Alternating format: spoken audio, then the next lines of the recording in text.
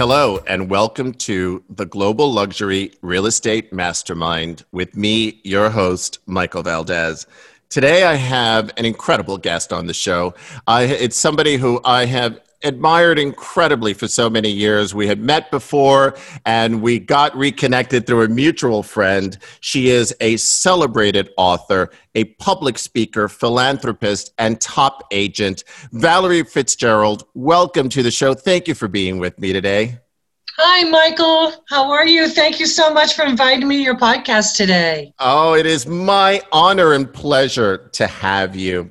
And, I'm so excited to speak to you, Valerie. You run one of the top teams in the country, and you've had this amazing career trajectory that I'm anxious to explore. But I actually want to start from the beginning. Can you tell our listeners how you got started in real estate? Yes. It's an interesting story. I actually got started in real estate. I often say that real estate chose me.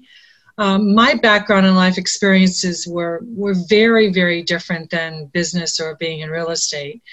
And I had many challenges at the time because I had a new baby and I was a baby by myself. And so after I moved from New York to Los Angeles with my baby, I actually moved to work for a cosmetic company. And that job fell through after 4 months. And I had my infant and I needed to find a new career. And a friend suggested to me that I go into real estate. So what was I going to do? I had a baby to take care of too. So I traded hours. I had a neighbor next door who I traded hours with. And I got my license at night. And I sort of bumped into my career that way.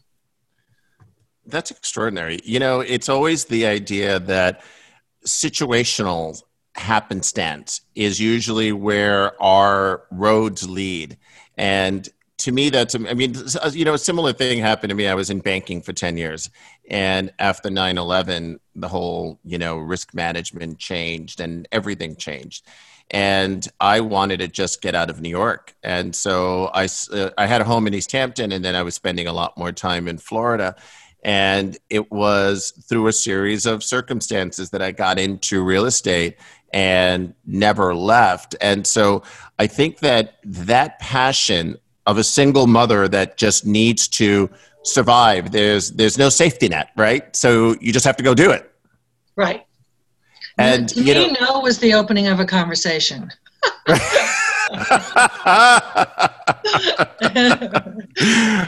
I love because that's how I was raised. My dad was part of Batista's cabinet in Cuba, and when he got here, he was a political prisoner and was released during a prisoner exchange program in the Bay of Pigs. And so, we never. We were raised with there is no safety net and it could all be taken away from you. So there's that drive that you can't fail. And I think that has certainly been one of the things that really resonated with you. You've had amazing success. So now you're in real estate. You start your career. Talk to me about the early days. Talk to me about how you started, how you actually went from having real estate be a job to your career.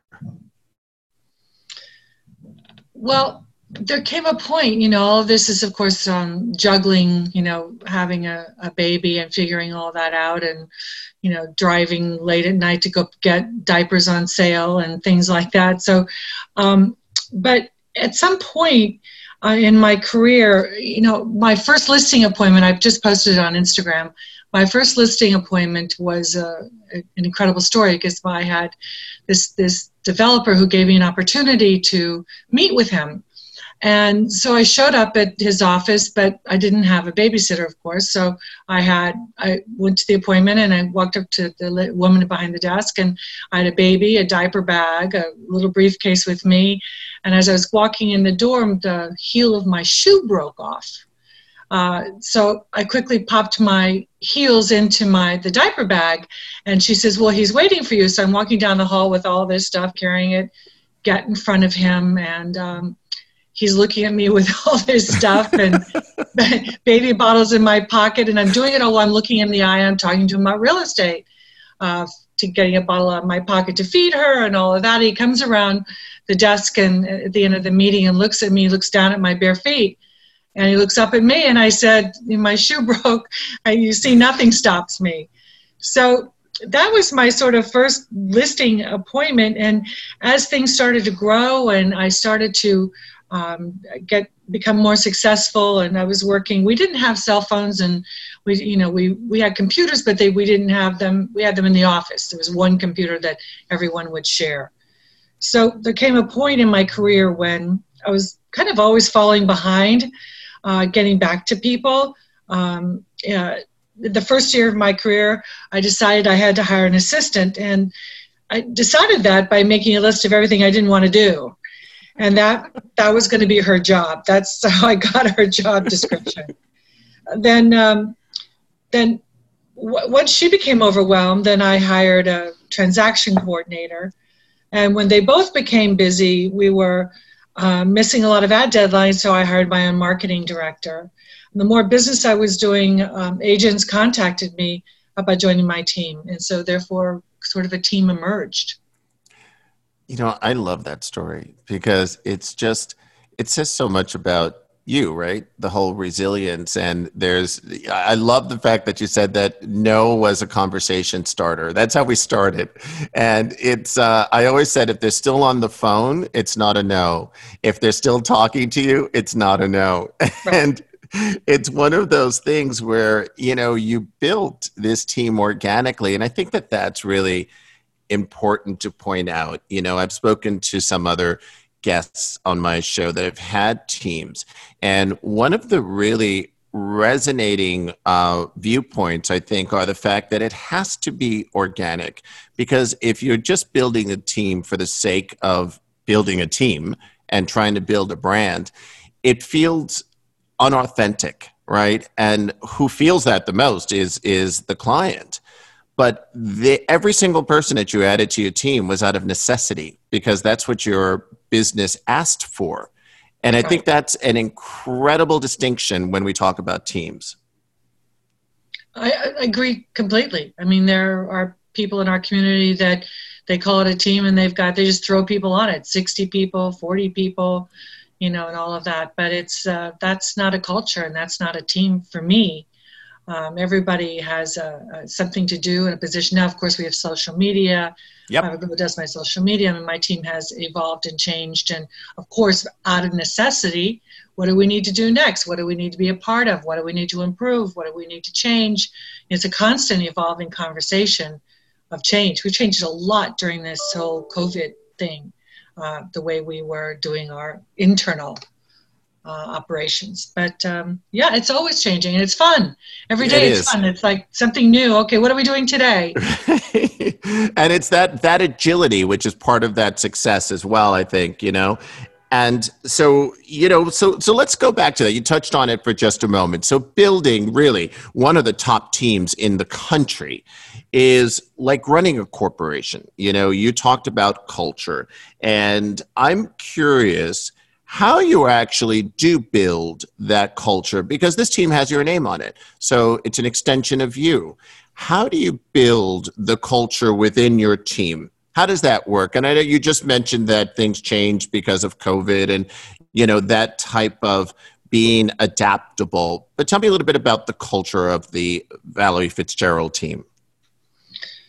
So I think you lead by example. I think the culture of any business begins with the style of the leader. I expect on my team, I expect people to be on time. That's really important to me. Dress appropriately for a business environment. I expect them to give 100% of their attention to the position. I'm a creator, and I welcome and love new creative ideas, and we have a very friendly, sharing sort of atmosphere. I've had to hire and let go people who I felt weren't a fit, and what image and message I felt that didn't represent me. Because after all this, it is my business.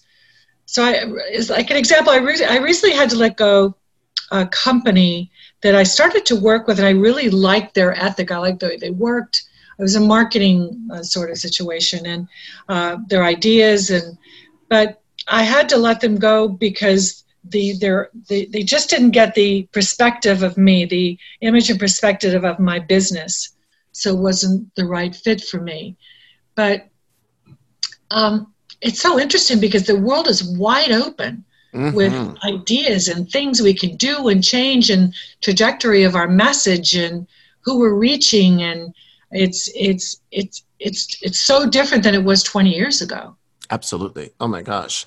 It's that idea of once we sort of get to a level, your level of creating a brand, it really is the culture, right? So you start thinking about mission statements of several brands, and you know what that brand is supposed to make you feel, right? So when you see that little blue box with the white sort of ribbon, you feel this great anticipation, no matter what's inside. And so, well, maybe it does matter what's inside. But it does. It does. But you still feel a certain way. Yeah. But you're right. It is that idea of creating a brand. Absolutely. So I'm curious from that. Tell me then what you think 3 words that a client would use to describe your team.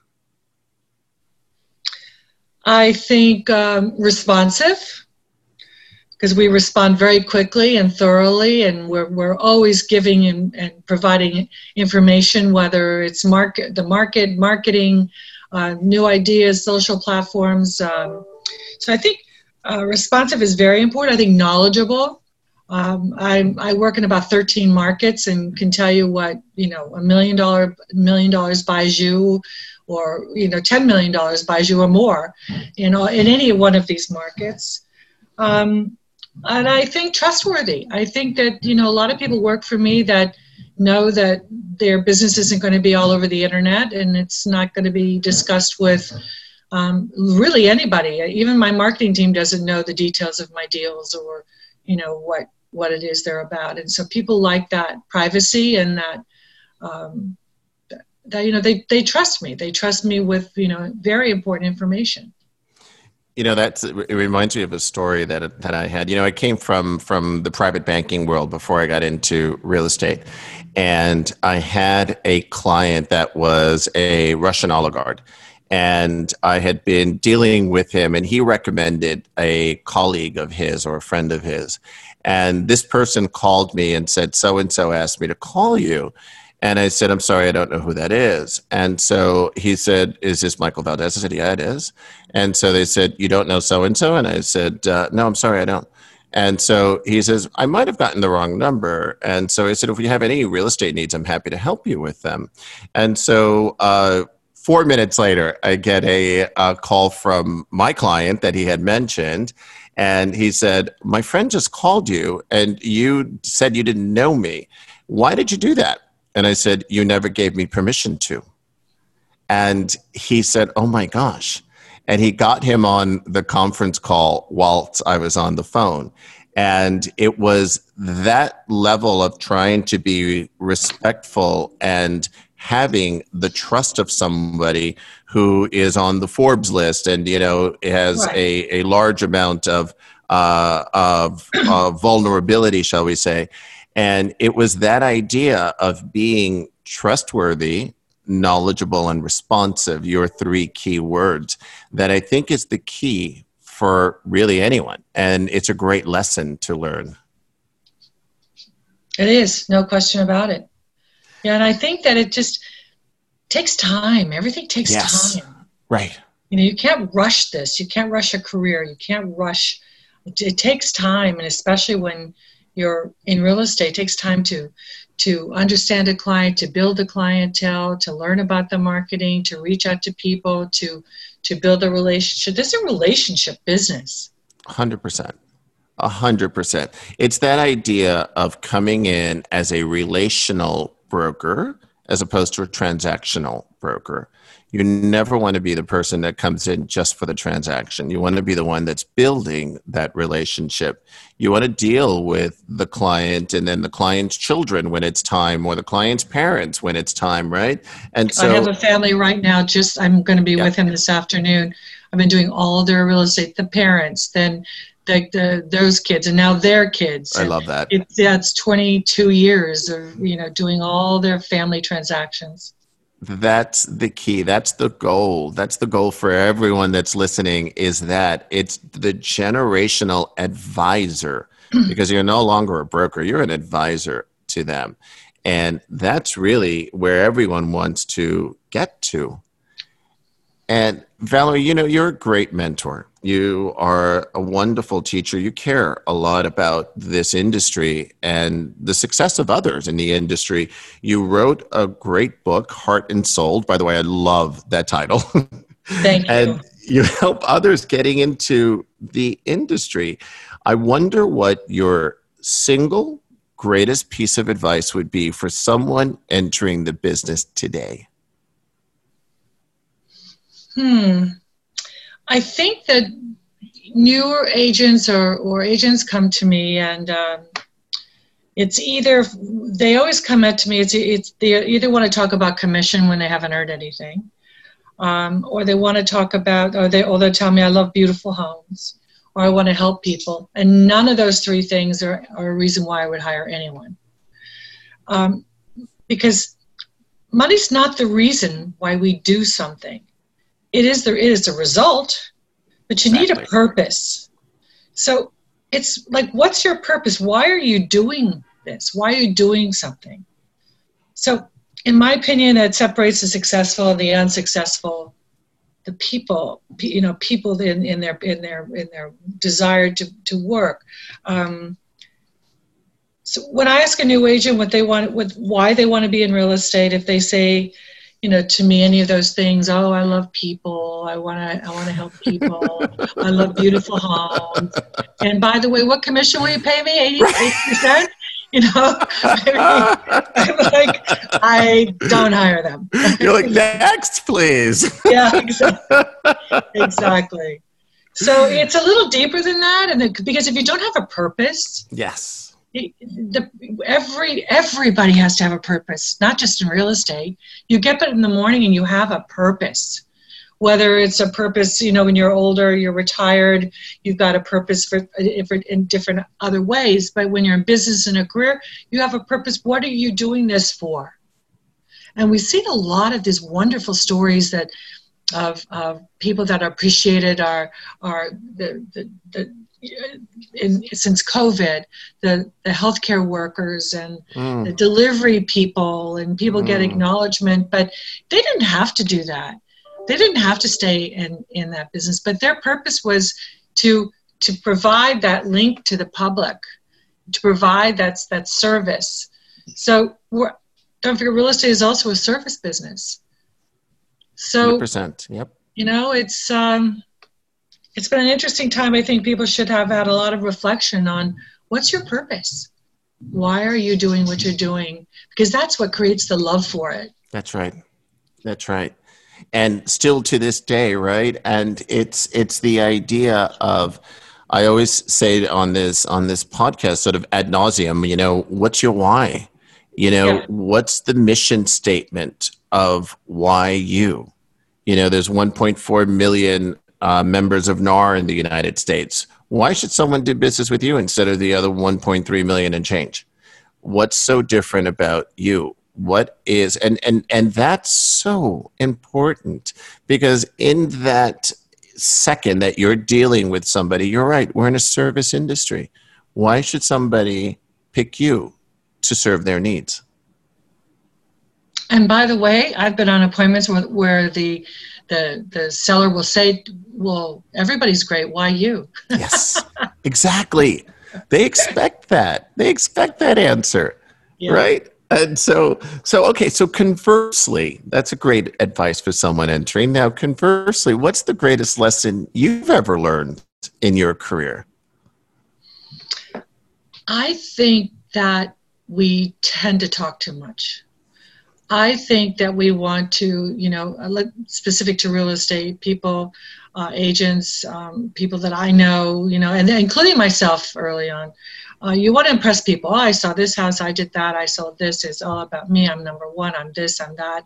I think I tell some of the agents when we have our meetings, you have to learn how to shut your mouth, how to be quiet, how to be a better listener, and learn when not to say something.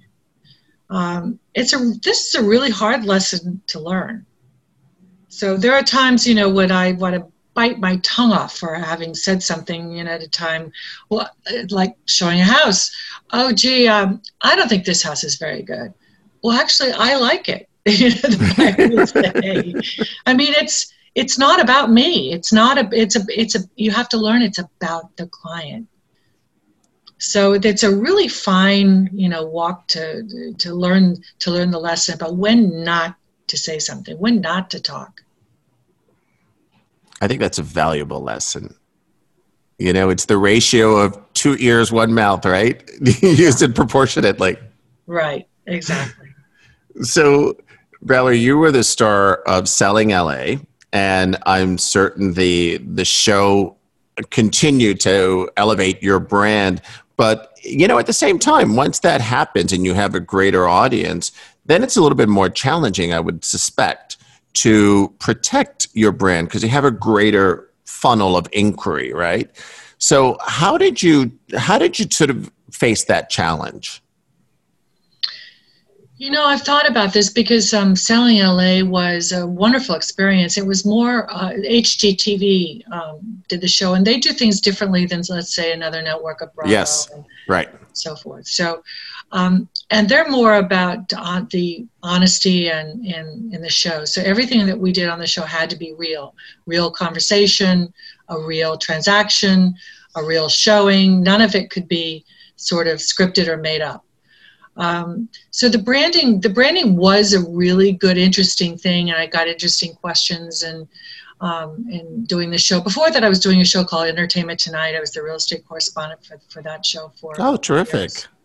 So the branding was always there for your name recognition, but I never felt that I lost my brand in doing that show, and I felt that. The people, my daughter happened to be on the show at the time. She's not in real estate now, but I think everyone who was on the show, who was on my team, actually kept a very good, solid level of our brand and being authentic.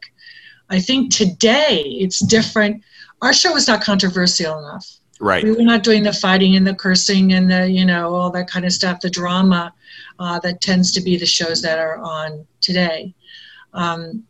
So I think that you lose the brand in that controversy. I don't know. I mean, it's, maybe they're getting more deals and people like it and that's the culture today, but it isn't my culture. Yep. It's the idea of keeping your integrity, your brand, the culture that you built and protecting that. I love that answer. Thank you for that. And, I want to shift now a bit to your philanthropic efforts.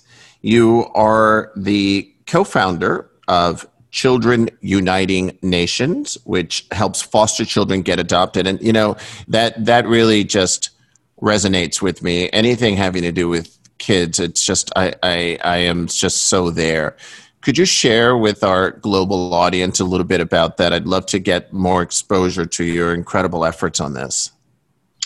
Well, I spent about 15 years when we kind of did grassroots, when we founded this charity as a grassroots effort, working with foster kids and kids from homeless shelters. Wow. So the last 3 of those years, I'm no longer working on that board. As things evolve and change and all of that. But what I have been doing is my interest became the girls in group homes, the emancipated girls, the girls that at 18 they have to leave the foster care system. So my daughter, myself, and some friends, a couple of friends, we would go to these group homes for these girls about to be emancipated for Thanksgiving and Christmas, and take them the full dinners, and I would make the gift bags for Christmas, and makeup and hair things and things like that. And we would spend a couple of hours with them and talk to them, to be an ear for them.